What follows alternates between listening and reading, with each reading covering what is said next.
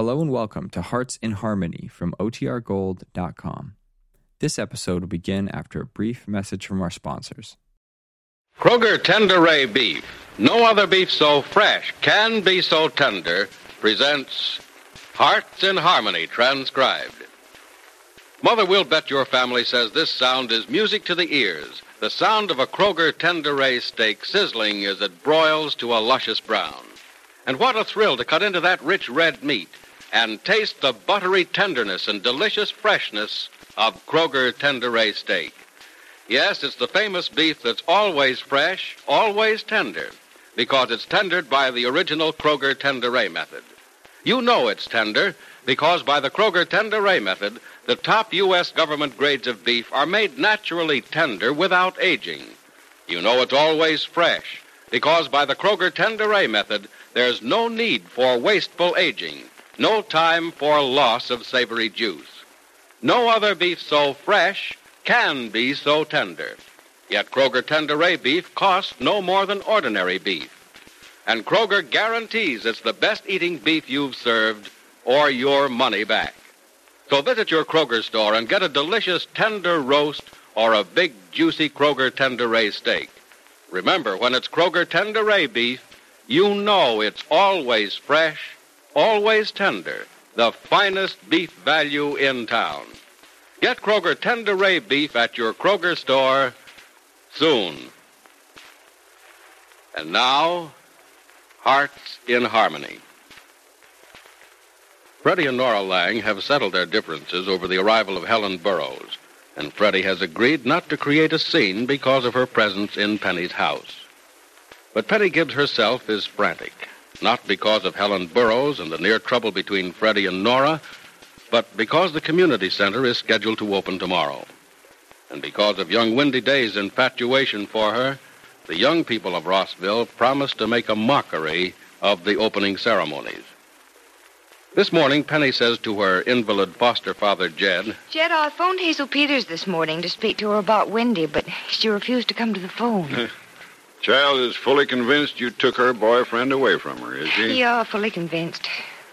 Hazel was my last hope. I was sure if I could just talk to her, I could make her understand that Windy is going through a phase. No, Penny.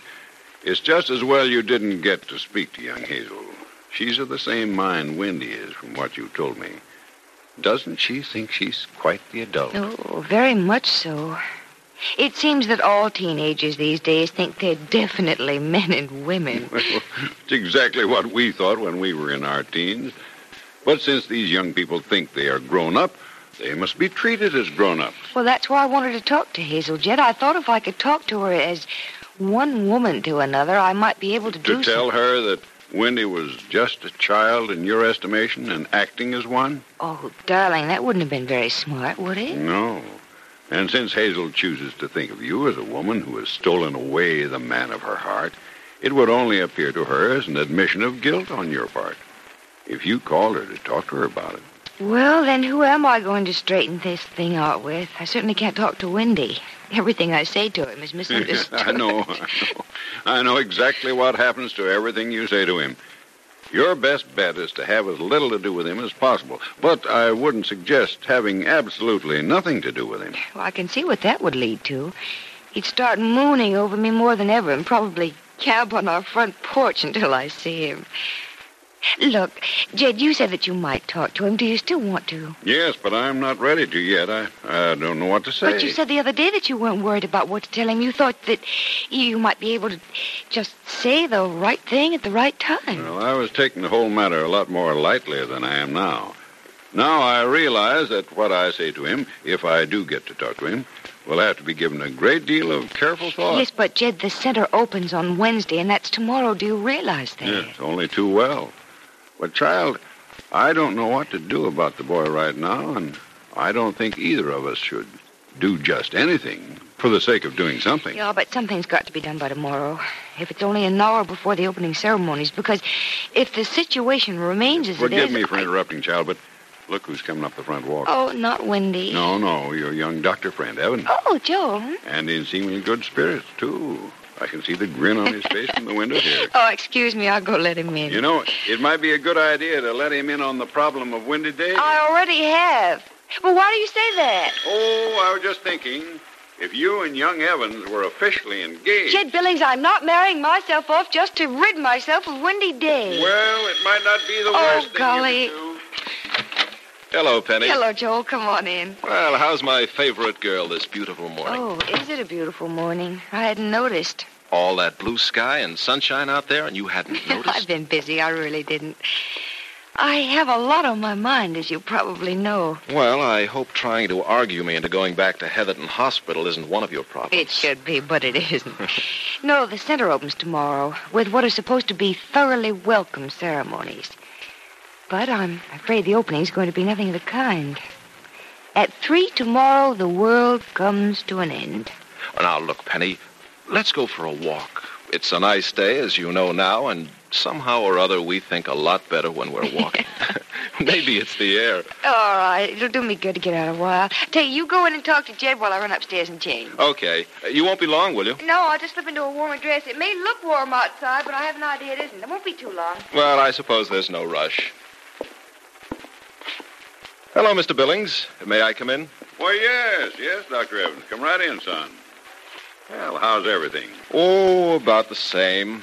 But things are going to be different pretty soon. Better or worse, I don't know which. Yes, Penny told me you're leaving Heatherton and moving to Rossville to take up private practice. That's right. Well, I wish you a lot of luck. Thanks, I'll need it. And I wish Penny would offer me good luck instead of an argument about leaving Heatherton. Well, it does seem to me that you're giving up a great opportunity by leaving Heatherton. But, son, I suppose you know what you're doing. Yes, I know what I'm doing. But whether or not it'll get me what I want, I don't know. It takes a while to build up a private practice. You have to have patience in more ways than one. I know exactly what you mean. Well, I hope you have lots of both. And lots of luck in your main reason for moving to Rossville. Oh. Penny told you that, too, did she? No, didn't tell me a thing. Except that you were leaving the hospital, and she doesn't want you to. Son, if you think she's worth the sacrifice you're making for her, I hope you get her. Or, am I guessing things I shouldn't? Well, whether you should or shouldn't guess it, you have just the same, Mr. Billings. Well, it wasn't much of a guess, son. I was just putting the right interpretation on what I've seen and what I know about young people. And just because I'm getting along, don't say I don't know about young people. I was young once myself. Same as everybody. Like sitting on a hilltop instead of walking, Penny? Oh, it's certainly beautiful up here. Anywhere we can't walk all our lives, Joel. Oh, look, there's a train coming in from Wayne City. Yes. I like watching trains. From a distance like this, they look like graceful mechanical snakes. Did you have to say that? I don't like snakes. Well, I don't like them either, except when they're mechanical. Let's not talk about snakes, mechanical or otherwise. I was right about putting on a heavier dress. It's a lot cooler out than it looks. Oh, shall we get off this hill? It's a little warmer down below. No. I like it here. Look, there's a freight train coming in from Heatherton. From Heatherton? Mm-hmm. You know, some days I've been so broke I've thought of hopping that train to come to see you. Doctor turned hobo. Oh, maybe hobo turned doctor.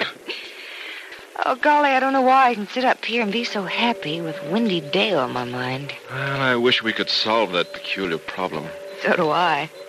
You know, I have an idea that Hazel and her friends will change their minds at the last minute and be there for the opening. I doubt that. They've come to the unanimous decision that I'm a wicked other woman, and very righteously want to have nothing to do with me. Oh, somehow or other you just don't impress me as being the other woman type. Well, I really don't think I am. I'm sure you're not. And do you know, for the first time in days, I'm beginning to think that I'm not the other man type either. Well, have you ever thought that you were? Mm-hmm. Ever since I heard Johnny Keith was coming back to Rossville for a visit. Joel, you're not going to start being silly about Johnny again, are you? No. And for the first time in days, I've had an idea that it was silly to worry about him. Why? What happened? Oh, it's what hasn't happened. You realize I've been with you for several hours today, and you haven't once mentioned his name? Well, if I'd known his name upset you, I would never have mentioned it. Oh, it wasn't his name. It was the fact that you had him in your mind almost constantly. He isn't on my mind constantly. In fact, he hasn't been on my mind at all since yesterday. Oh. Windy Day has been my only thought. Well, I'm not half as worried about Windy as I was about Johnny. Well, then, if you're not worried about Johnny, what about staying at Heatherton Hospital? No, Penny, I'm through at Heatherton. Joel, isn't there anything I can do or say to make you change your mind? Must you be stubborn and foolish? I must be stubborn and foolish, too, if you want to call me that. Because someday I want to call you Mrs. Joel Evans, Jr., and I've decided the best way to accomplish that is to be in Rossville and on your doorstep as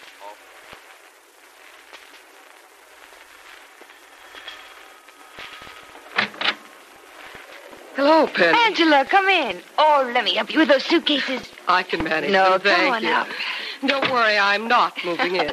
Oh, you're more than welcome to if you have no other place to stay. Ooh, these things are Well, heavy. come on, put them down. That's it. Good to put them down. Well, I had that room with friends, Penny, the one I told you about last week, but I thought I'd stop here first and see you about the center. I'm glad you did. I'm worried about it, Angela. So am I. I'm sorry I couldn't leave the hospital at the end of last week as I planned, but the nurse who was taking my place was Yes, ill. I know. I got your card. It's all right. There won't be much for you to do at the center anyway. Nothing but get acquainted with the place. I'm afraid it's going to be empty for a long time.